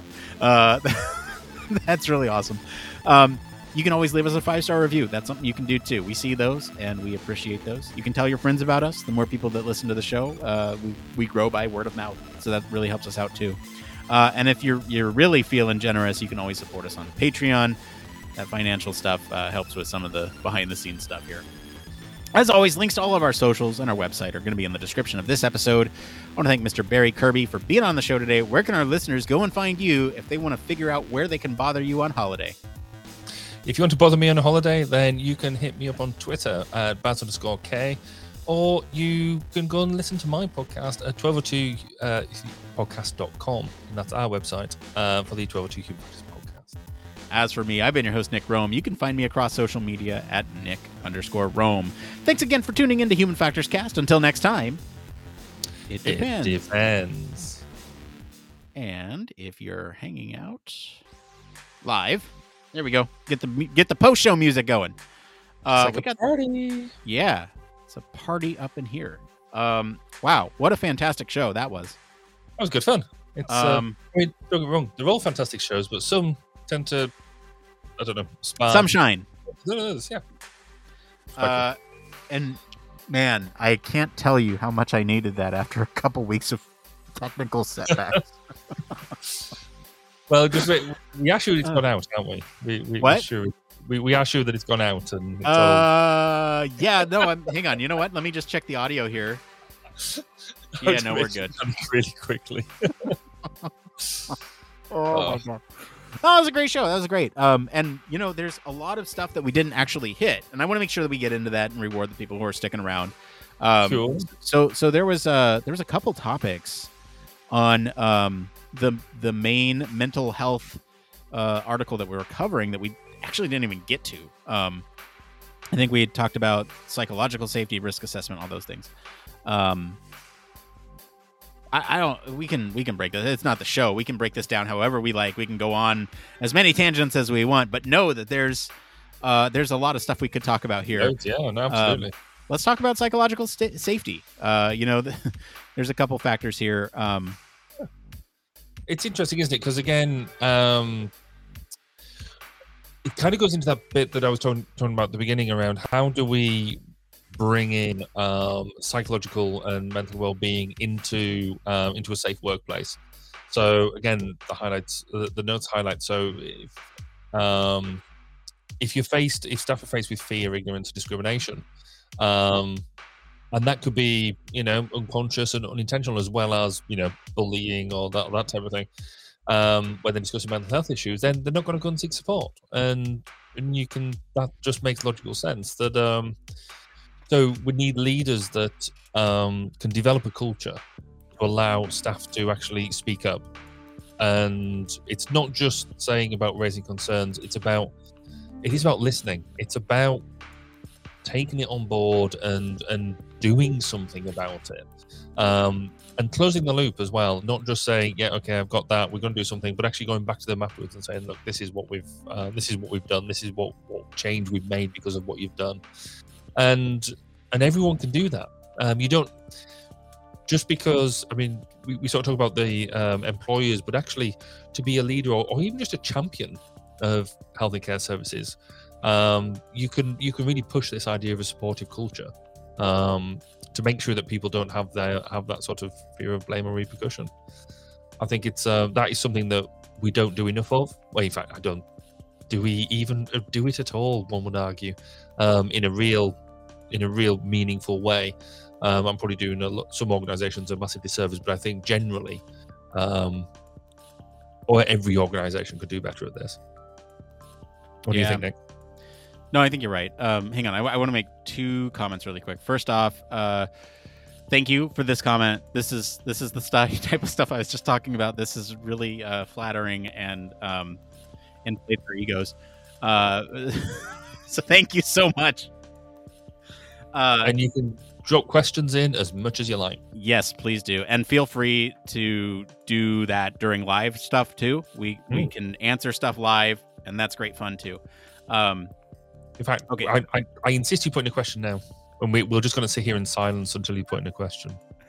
Oh man, my camera's glitching. I know. I can't figure out what's going on with this thing. It's like it flickers, right? It does this weird flickering thing. And I just and sometimes the camera even like stops working entirely. It happened in the pre show where Barry and I talked for like 10 minutes before. Yes, I do have so much trouble with technology lately and tech related issues. It's yeah. So maybe we need to get somebody like Elgato or somebody to come and sponsor us, so you can give you some new tech. Other webcams are available. So I know. I'm using a cheapo like $30 one from some third party. I need to get a better one. It's on the list of stuff to get. I know. On a very, very long list.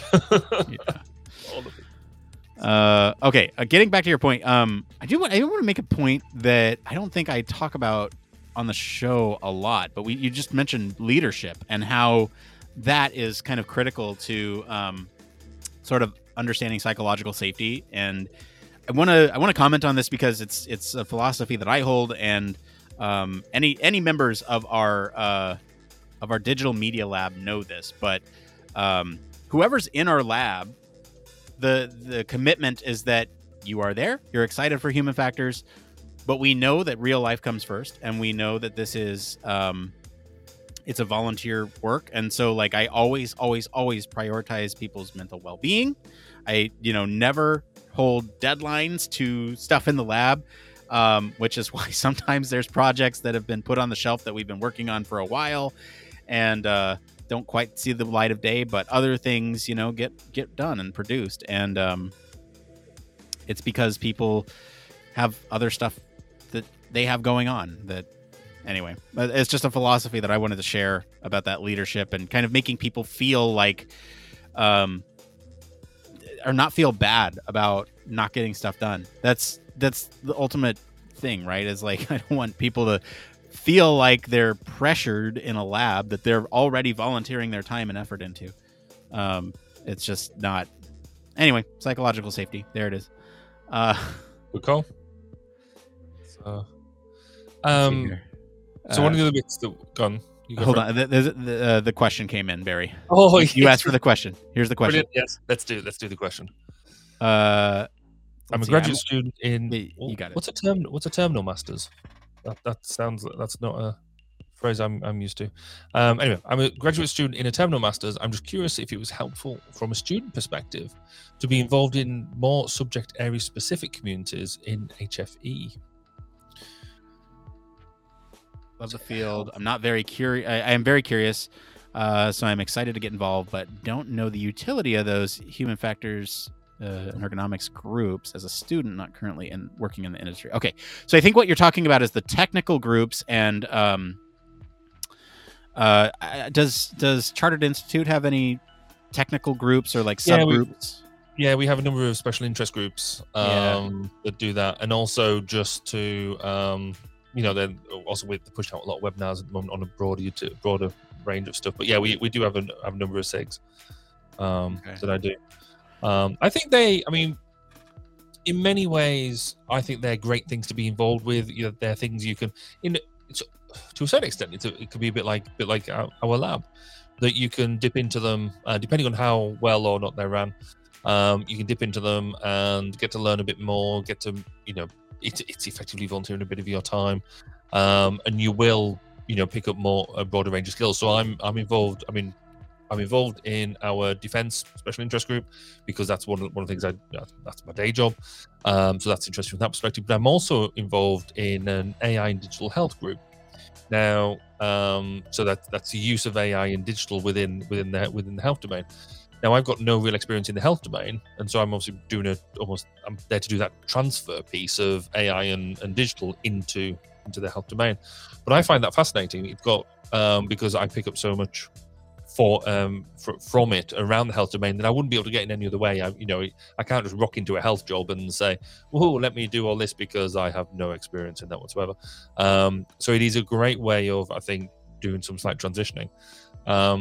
So yeah, what about your experiences, Nick? What do you think?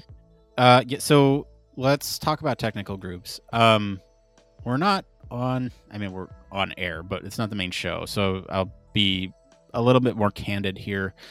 technical groups or special interest groups, you'll get out of them what you put into them. And so I'm not going to sit here and say like they're the greatest thing on the planet, but I will offer some sort of advice, right? So they are really great for making connections.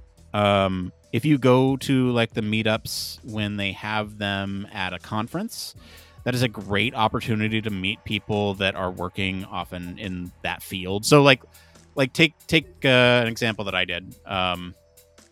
I was in the VR or virtual environments technical group for HFES for a long time. Still am, but am not as involved. Never really was too involved, but I did attend a couple of the meetups, and I met some really cool people who were working on some very cool things. And had the conversations gone differently, I may have had a job lined up with somebody. So I'm glad that you were considering the virtual environments technical group. It's a great group of people, and like I said, you get out of it what you put into it. They are largely dependent on how they're run. I've been kind of plugged out of that one for a while now, especially since pandemic. I would say since like 2018, honestly. I've been kind of unplugged, really from any technical group, but technical groups in general, like I said, can offer you a really good set of networking people that are specialized around a specific topic. And the more you have to kind of bring to those things, the better, right? So when I went to those regular meetings, I was in grad school still, and I was working on VR stuff. And so, it was easy to get in and talk about what I was working on in comparison to what they were working on, and who was doing what in the field, and all that stuff. It gets a little more difficult if you're like an outsider. I don't know, Barry, from your experience, is that true? I think it is, isn't it? It's I'm just trying to think, because each one I've been part of and engaged with is different, and it's made up of its personalities. How it's led is so key. I've got some other groups that I'm a member of on slightly outside of human factors, but with an engineering hat on. They have such a very different tone again, because of what it is that they're trying to do. So yeah, it is so dependent on the leadership. And actually, one of the things maybe it's just because I'm slightly arrogant and bullshit, but if I don't think the way it's working is conducive to us getting stuff out of it, I will either go one of two ways. I will either step back and always do what you did. I'll just unplug, because if I don't think it's going to develop anything good, our own time is so precious. Yeah. And having been working a very long day today, and like I said, trying to cram stuff in to get this thing, you sort of realize that there are only so many hours in one day. So actually, something's not conducive to working. Either you unplug or step up. If you think it's got a future, if you think you can see a vision for it that you've got, then actually a vision is 50% the battle of leadership. If you know where you want to go, and you've got the opportunity to do so. Not everybody can do it, and not everybody's empowered to do it, and I completely get that. But actually, with a lot of these voluntary groups, are a place where actually, if you're going to do something good, or you want to do something good, most people would bite your arm off if you're going to show motivation and keenness, because there's a lot of other people sitting there saying, "No, well, I don't want to do anything. I'm just here along for the ride." So they do provide opportunities. Yeah. I want to jump into, because it also depends on your entry point, right? Yeah. I love these questions in the post show, because we can really spend time on them, instead of the 5 minutes we have in the regular show. It depends on your entry point too, right? If you are, master's student, I think you probably have a good in to say, hey, I'd love to help out with, like moderating a discussion or moderating a panel. And a lot of these technical groups really need people to do that type of stuff, and that's a good entry point to say, I want to get involved, I want to put in work, And that also gets you connections to the people who are leading that technical group or special interest group. And then from there, sorry, go ahead, Barry. No, I was going to say, because I thought I was wanting to say thank you for explaining what you meant by terminal masters. That's very helpful. I hadn't heard of that phrase before. Yeah, they always need people to do that, and or like volunteer with setting stuff up. So there's at least in the virtual environments technical group, they usually do like a session called Me and My VE that's done at in-person conferences that basically has everyone comes with their own tech demo for VR stuff. And I'm sure there's a lot of setup that needs to happen there. And there's a lot of people there that probably need stuff. So like just ask to like get involved in some way, right? It could be just as simple as moderating or doing something.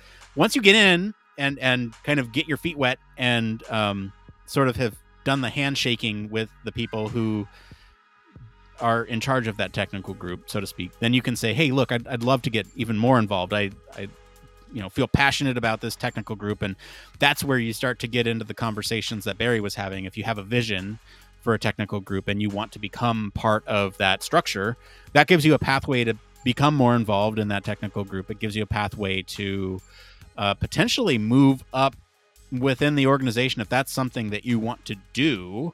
At least for HFES, there's kind of a clear pathway. It's a muddy pathway, but it's kind of clear, right? Clear as mud. You can kind of hop up the ladder. And it's been a while since I've actually looked at the org chart and all that stuff. But essentially, if you lead a TG, you might jump to, I don't know, a more, what's the word? It's executive council role, or I really should know this. Working with HFES for a long time. Again, that's the good thing with HFES, though, isn't it? Because it is, I mean, CIHF is a large organization, but it's not huge because it's obviously based in the UK, and we've got regions and that sort of stuff. But actually, the hierarchy is comparatively flat. Whereas in HFES, it must be huge because you must have, you've got your countrywide stuff, and then you've got regional. They'll all have their own hierarchies quite a lot, I should imagine. The regional stuff doesn't matter so much, but largely because, I mean, it's been non-existent over, the last couple years. That's true. Yeah. So there's, I mean, if you want to see the HFES org chart, I have it up. Hang on, let me share my screen. Here's the HFES org chart while we're talking about it. It's let's see here. Let me share it. There we go. It's a rather small organizational chart. Hang on. There we go. Yeah, rather small, right? Wow. So I mean, like, if you think about all this stuff, right? There's different divisions within,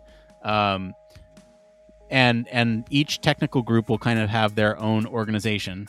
So you have like chairs of technical groups down here under internal affairs division. Yeah. And you can really work your way up, literally. Maybe you go from a technical group chair to a council of technical groups participant, or become involved in some of these other affinity groups or something. Like I know there's like there you go, the BIPOC group. You have there's like women's group to early career professionals. There's a bunch of different subgroups that you could become a part of, and the more you're involved, I don't know if this is interesting at all.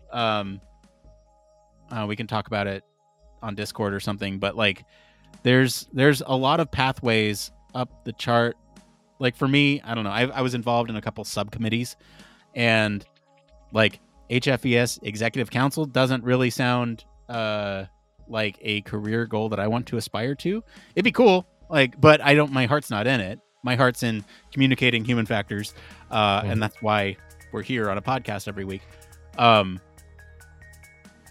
But I mean, the more you're involved, I think the better opportunities you have, because I I don't know. That's the way I think about it, right? The more connected you are with some of these affinity groups, these people are working in human factors, and so you could always that's the thing for me is you can always reach out to somebody and say, hey, do you have a job? And if the likely answer is no, then you can say, can you make room for a job? And sometimes that happens. Connections. Anyway, this is a big, long tangent from a very simple question. Yeah.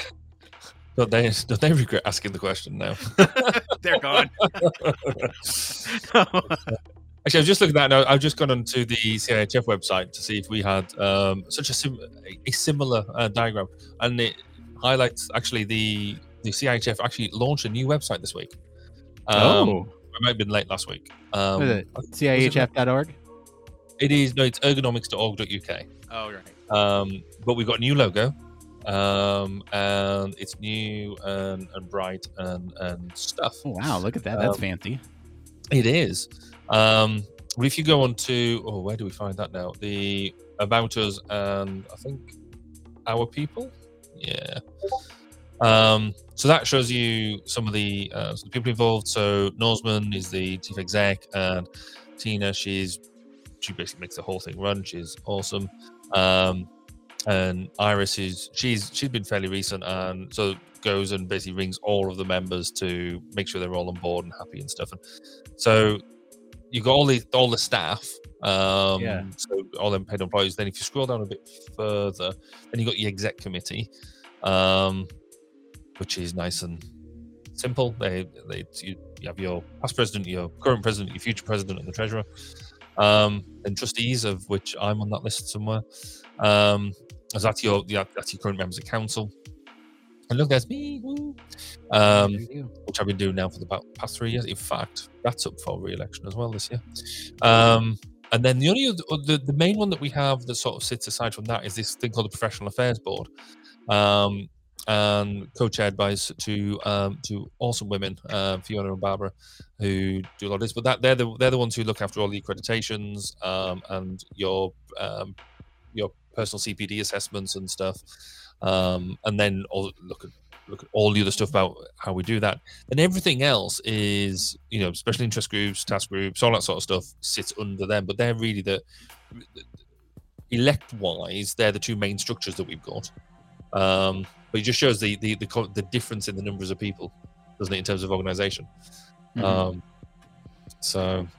Can I comment on this really quick? I have an immediate prejudice, which is just prejudging people based on their answers to these supposedly fun questions. Why is it that only Tina is a cat person? Everyone else is dog people.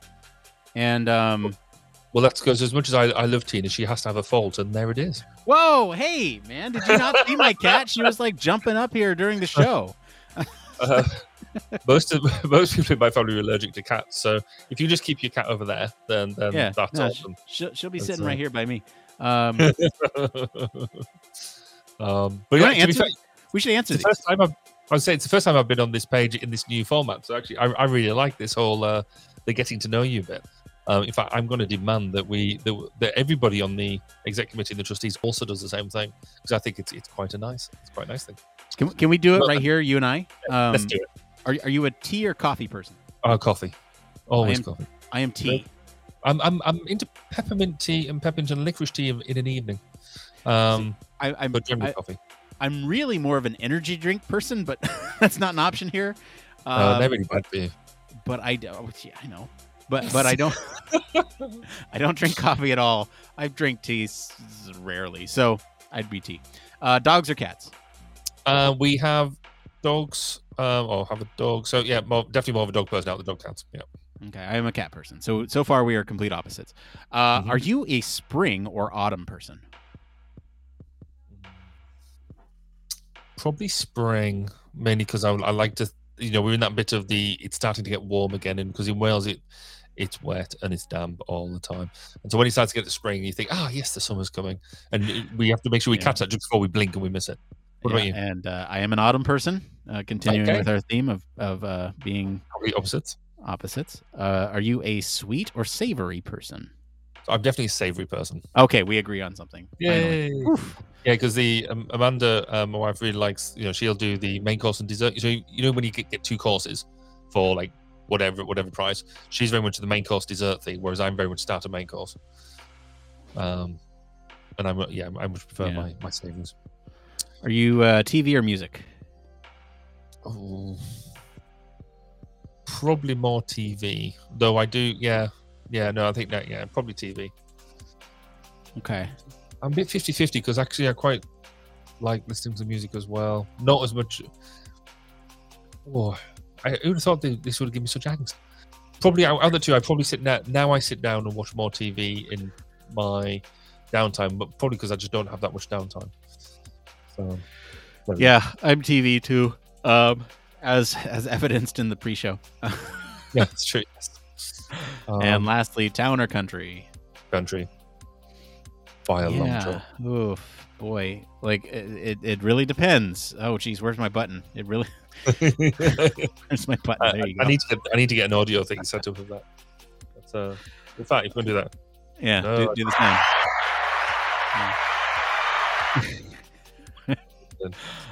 Yeah, it really depends. Like living closer to country, but like fun stuff to do. I guess more town. So we live in a village at the moment, so quite a small village. But we also have the beauty of our house is right in the center of the village, pretty much.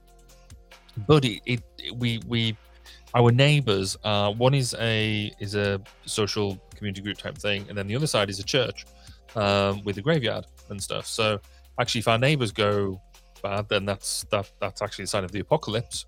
So we have different issues, but it's quite nice just being settled in the center. So we've got quite a decent sized garden and stuff, but still have the village living exercise, and not actually that far away from a town or a city. So are you still there? Have you managed to freeze your cam and completely freeze your input? No, I'm here. No, you're there, but your cam again just doesn't like play.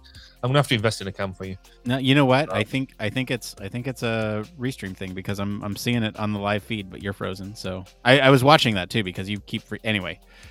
We're both there. We're both there. No, that's.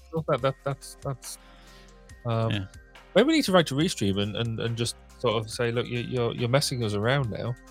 We were getting we loved you so much, and now you're just making us doubt. I know. What's going on? Well, they're watching us right now. They're saying, "Hey, you haven't responded to our offer after after our stuff failed on you." Anyway, we're a couple minutes out, and we touched on nothing that we said we would in the post show. That's okay. We did one. We did one. We did psychological safety. You know what? I thought we had a good discussion. And that was a great question. And I love answering the live questions because of that reason, right? It directly gives feedback to somebody who needs it. We give them what they wanted. Yes, indeed. I don't know. Okay, let's pick one more. Let's get one more out before we go. If there's one that you want to talk about, which one is it? And then let's talk about it. And then I'll pick one too, and then we'll be done. How about you pick one because I've just closed the window. Okay. Let's see here. Let's go with work design. Right. So thinking about mental health at work, need to be flexible or allow that flexibility in work arrangements so that people can manage their stuff, their commute to work, their other responsibilities impacted by, at least over the last couple of years, the pandemic, childcare, other things, right? So don't set a rigid schedule of 9 to 5. If your kid doesn't need to be into school until 9, then, allow for some leeway there. Adapt some of these working policies to enable some quicker decisions. Allow for leave or breaks. Just be flexible. I think the theme here is flexibility, right? If you're considering making changes to the ways in which you're working, making sure that you're designing that workplace, or redesigning that workplace, use opportunities to design in some of these ways in which you might be able to help with this mental health approach, or healthy mentality, mentally healthy. however you want to call it. All of that. Yeah. Create an environment that encourages and supports staff to seek help with mental health concerns. So this is another one too, is like, if you have a bunch of people, making sure that they have the resources available to seek these mental health issues and encourage it and destigmatize it, really is the work that we're trying to put in here. And then lastly, in this little thing here is consider what reasonable adjustments you should make for employees who have well-being issues, such as changes to working hours, work locations, and their duties. So being, again, flexible with understanding. Anything you'd like to add to work design before we wrap it up and get out of here?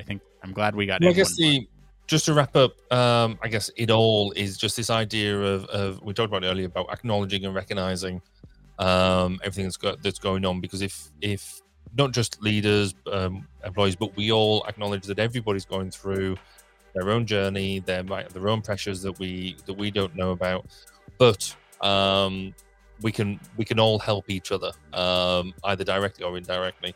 Celebrate new ways of working and recognize what's worked well and what you can change. I learned so much, certainly in the first lockdown. I learned a lot, and it was interesting seeing how in the first lockdown, so many people, we did so much, but then second and third lockdown, we sort of took it a bit more for granted, and maybe that was something we could have improved. But yeah, just talk, people. We've got to do it. We as human factors professionals can be doing so much more, I think, for everyone else. All right. Well, that's going to do it for us here. Thank you if you've been hanging out with us live. Really appreciate the comments tonight. That was a ton of fun.